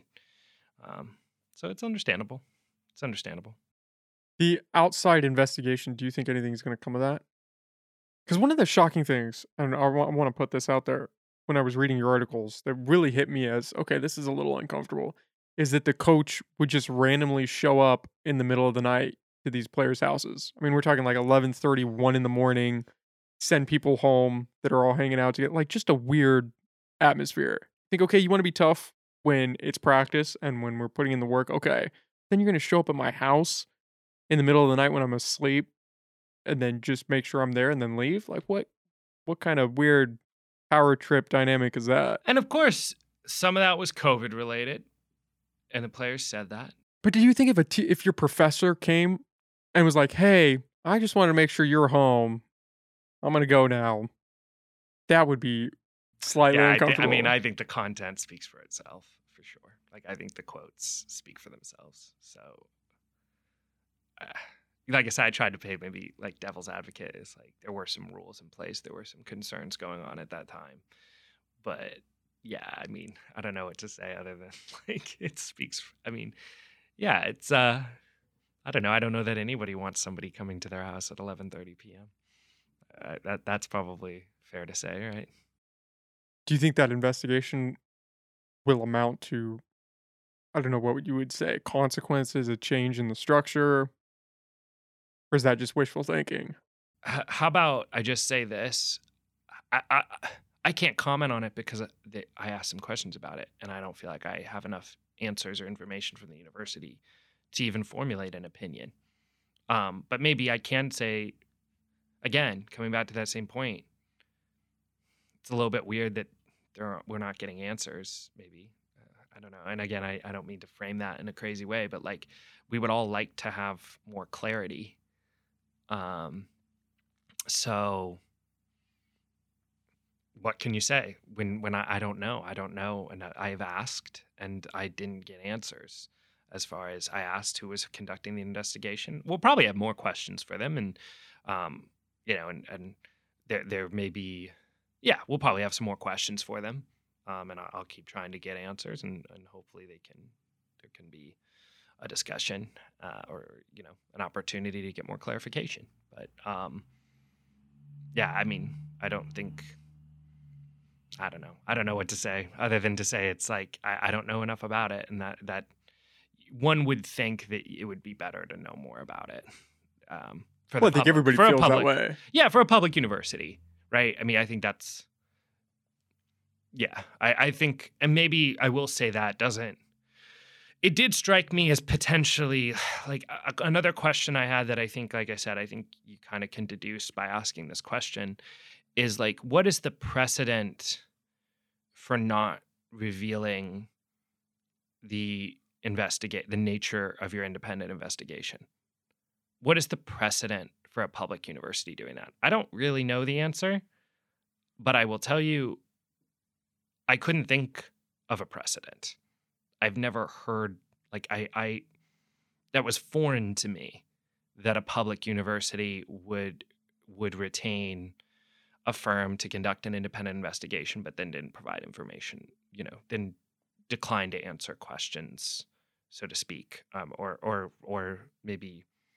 Yeah, I mean, I think that's what they said. I think they said they couldn't comment on an ongoing investigation. That was their response when I asked them who was conducting the investigation. I mean, I just think not having that information out there, like you said, I think it breaks precedent. But maybe I'm wrong. Hey, if they want to, I will probably ask them that exact question at some point in an email. I'll be like, hey, what is the precedent for, in addition to your reasoning? Like, again, I would like to hear it in your own words. What is the precedent, and what is your reasoning for not, um, yeah, not providing that information?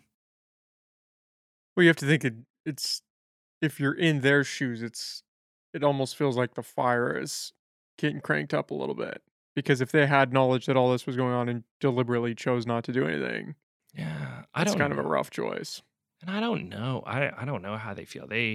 Well, and you said I don't know, correct me if I'm wrong, but I feel like you said even you were surprised because you were so close to this and you didn't see any of it.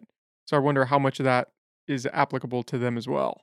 That's yeah, sure, right? I mean, In some regards, and because they did I go to the empathize athletic with director that. and I stuff. definitely, yeah, like I empathize with that on definitely where it's like, yeah, like I mean, that's an important point to make. Again, I really care about being honest about myself, which is saying that like I was there every game and I didn't strictly speaking see behavior that crossed a line. I didn't personally witness behavior that crossed a line.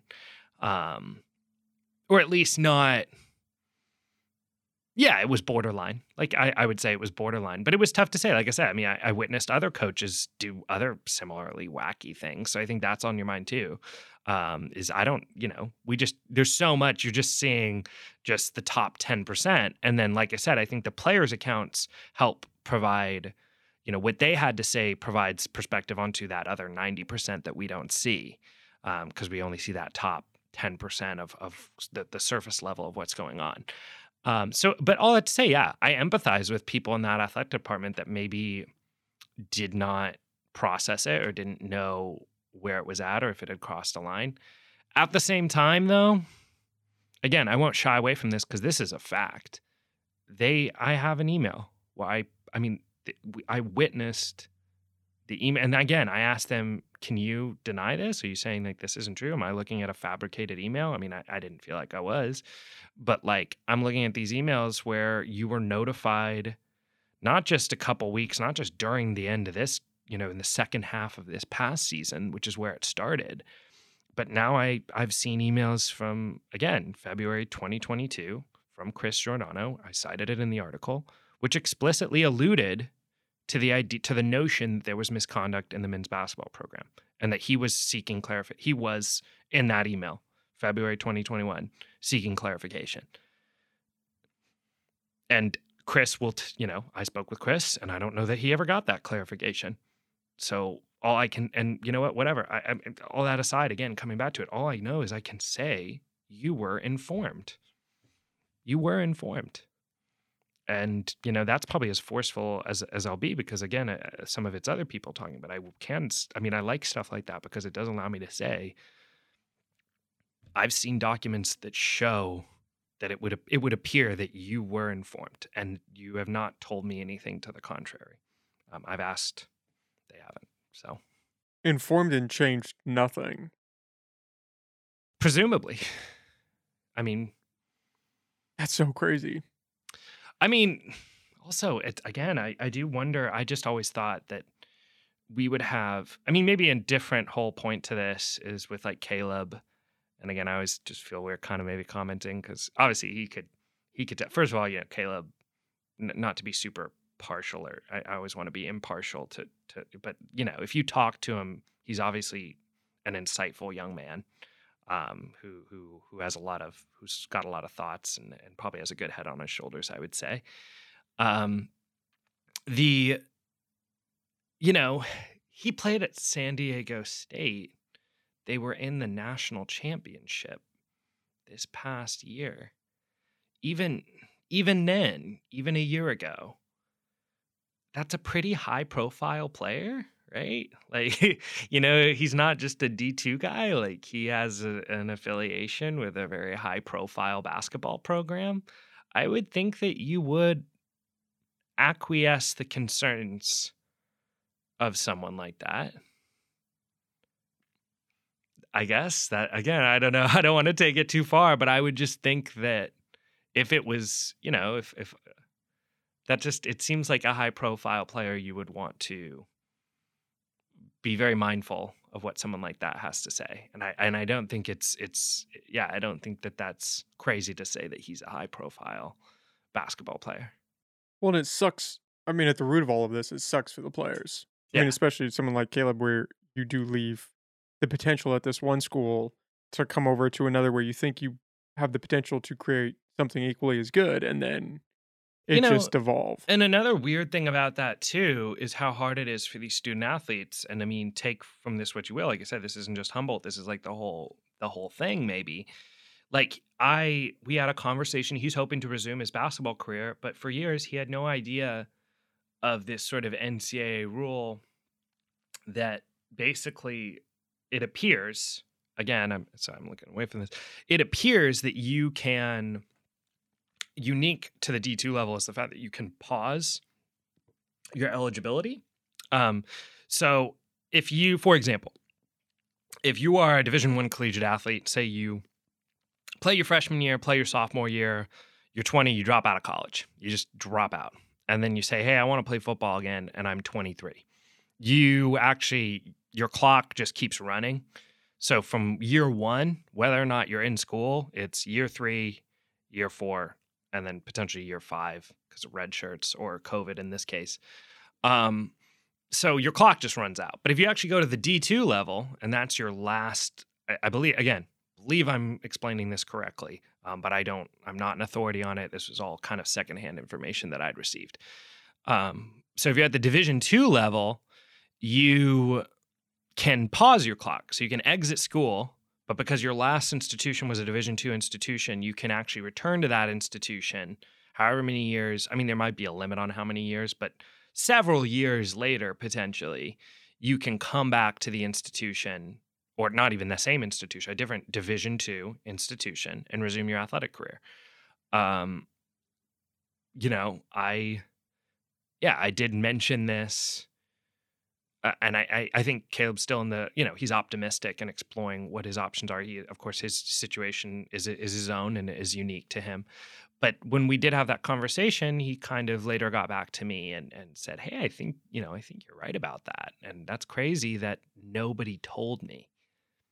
Like, why didn't he know? Why doesn't anybody tell him? And why, and again, just kind of why I do, like, if nothing else, shouldn't there be an environment where if a guy's exiting the university, there's some sort of packet where guys are kind of given information on how they can better take next steps? I mean, regardless of if there is disputes within teams, between coaches, between players, shouldn't there be someone at the administrative level that says, you know, that's separate from that just gives you the information you need so you can proceed with your life?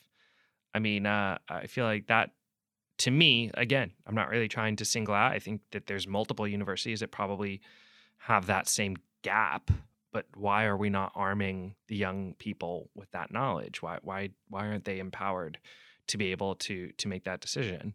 Um, yeah. And yeah, I just think I don't think it's a stretch to say that feels like that would be the right thing to do.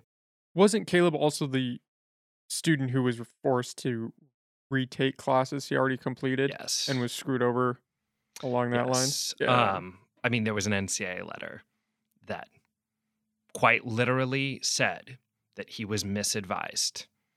I mean, I have a copy of it. How often does that happen? I don't think anyone would argue that it's difficult to fall through the cracks in higher education because there are some Yeah. pretty big cracks. Probably, I'm sure. I mean, when I thought about it, I did feel like maybe that was something that maybe other just college students could empathize with, and just kind of.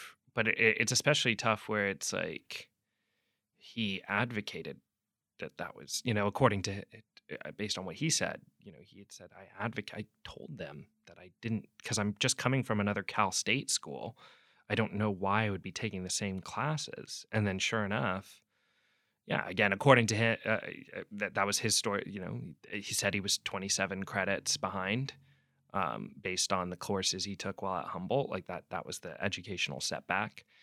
Um, so yeah, I mean, actually, there's some work to be done as far as him resuming his career. I think. I mean, again, don't want to speak too much for him, but I know that that could have been an obstacle as well. Um, yeah, I mean, I don't know. He was not the only person who brought that up. Although it didn't really make it into other articles. Yeah, he was not the only person who brought up academic advisement. Which is why I probably brought it up. Which is why I brought it up, but I didn't end up quoting some of those other players that had mentioned it. I guess those players, I can say the ones who mentioned it were from this past year's team, that it came up, and maybe not to the same extent, right? But they had concerns. So that was that. Yeah, definitely that was the reason why I made sure that once I had hard evidence, like the NCAA letter, that I made sure that I put that in the article, because I think it's a worthwhile question. What do you think that stems from? Is that a result of them switching to this Cal Poly stage? Is that Oh, I just don't think. incompetence? Yeah, I don't think it had to do with the Cal Poly, because that was when it was still Humboldt State. I mean, maybe that had to do with it, because they were probably initiating that transition. But that's pretty alarming if they're leading the people that are supposed to know are giving the students incorrect information and causing them to do something that outrageous as repeat classes that they don't need. Yeah, I mean, I would say, devil's advocate, in their defense, it did seem like there was a lot of confusion around that. Like, it again, with him being a full 20 set, I don't know if that's just a Cal State problem, but whatever, I don't know. I come back to, again, kind of the hard evidence, which is just like, well, when the NCAA is saying that you misadvise people, that seems pretty That's a serious. red flag. That seems like, I mean, I think the question I did ask them, I think, was, what did you guys do in the wake of that, when you were made aware of the misadvisement? How did you remedy, what is your policy sort of moving forward? How do you keep that from happening? Um, and I think they just sent me a list of policy on progress towards degree requirements for the NCAA, I believe was their response. So, Humboldt's getting a lot of rough press lately, justly so. But you have the housing situation yeah, that's unfolding and their barge plans or whatever. You sure. have this avenue. You had some I don't know whatever happened to it, but some racist acts, I guess would you say, back during COVID. It seems like Humboldt is just struggling. I don't know if that's a on account of poor leadership. I don't know if they're just trying to find their footing, but it doesn't elicit comfort or a sense that they are on a great direction. Yeah, I was always, one thing again is, I always kind of was, I believe that the university, and again, this isn't to excuse behavior or what have, or excuse the university, but it's also not to slander the university, is like, I think if Cal Poly Humboldt, like, I know a lot of people are concerned about the expansion of students. Like, ultimately, I just think, if you look, I know that housing is an issue. That's a whole other separate issue to tackle within Humboldt.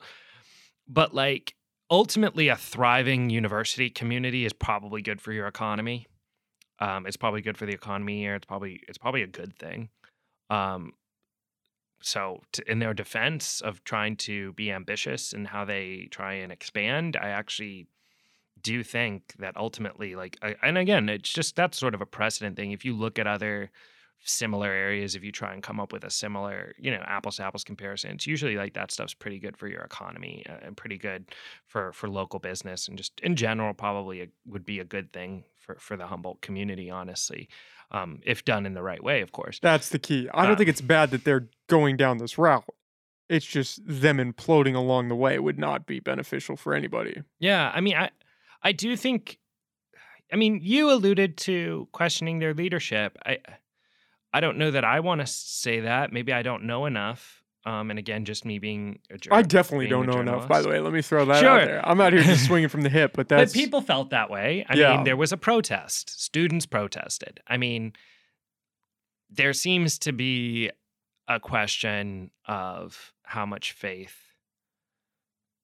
It does appear that there are people like those students protesting, among other things, that question, you know, don't have a complete faith, maybe in the direction of the university and maybe in the leadership of the university. I don't know. I mean, it's tough. Like everybody, it's almost the same as like you could even go back and actually, I mean, I don't know.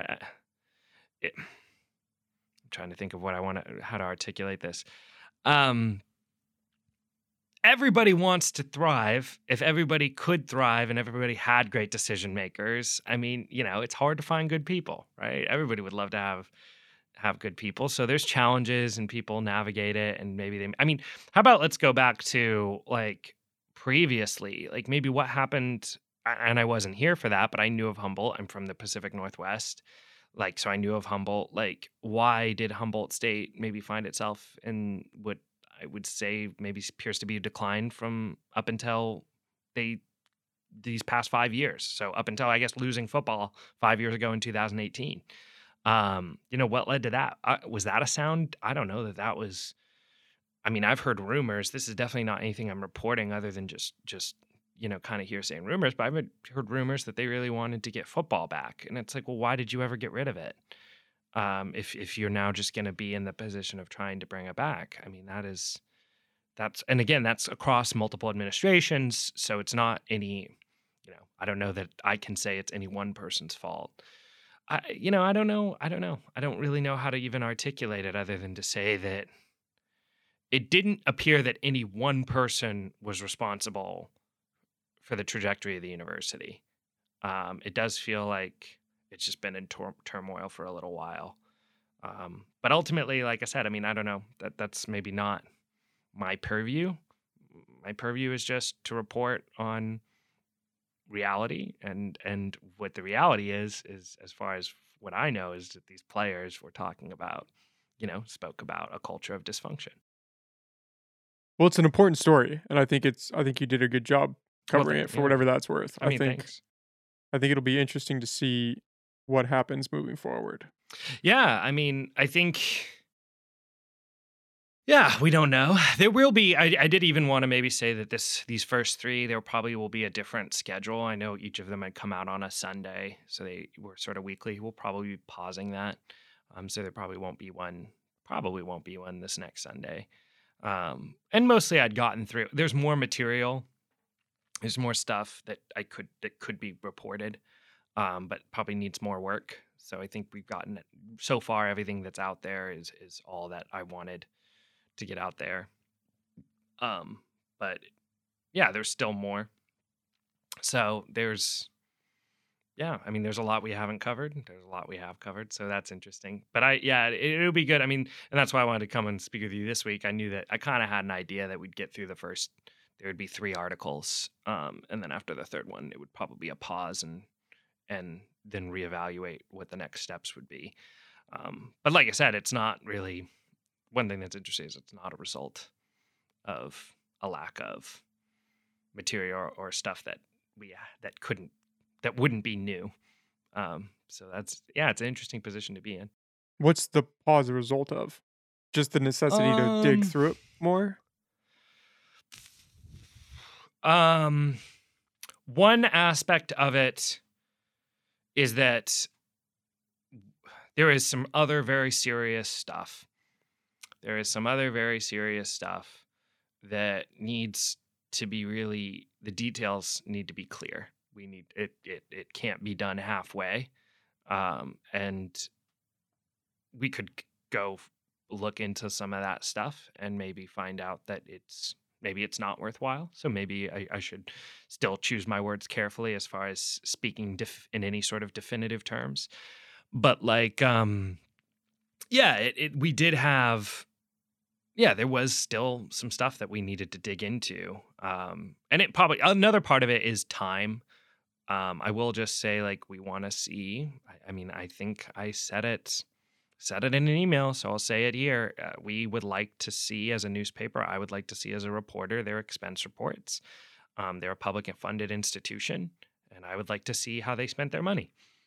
So it takes some time to get those records, but I imagine that eventually we will receive those records, hopefully, in the interest of the California Public Records Act and the Freedom of Information Act, that we would be able to see that stuff. Um, but yeah, like we need to, so that's kind of where it's at. It's like there's still some stuff where the picture, you need to present a complete picture. I mean, hopefully the articles that have been, they come across as a mostly complete picture and not something that was, I mean, there is other stuff that could be included, but that they're not really done halfway, that they paint a complete picture, as far as what those accounts were and what those allegations are. But yeah, there is other issues that need to be looked into. So it's not even just like, oh, there's one more. It's like, no, I mean, and like I said, maybe I look into it and I say, hey, there's not enough. And so we can't ever, that can't go. That's not ready. That needs more time in the oven or whatever. But like, at the same time, I do think that there's about 4 other, I don't even want to put a number on it, but there's multiple other articles that could potentially be written Of a pretty substantial weight. of a pretty substantial weight. Yeah. Yeah. It's not a comforting feeling, man. It's yeah, not great, right? Yeah, I mean, it's weird. It's weird to kind of be sitting here and talking in secretive terms, but I want to be fair. Like I said, all that I mean, of course, there's considerations, legal and just responsibility and being fair. But yeah, it's serious stuff. It needs to be looked into.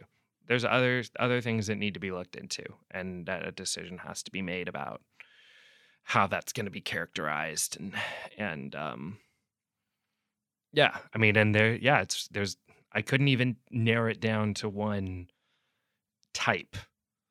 There's sort of a lot of implications that need to be maybe ruled out. Like I said, maybe they need to be ruled out, and you say, all right, actually, there's not enough there. We're not going to comment on that, or we're not going to publish on that.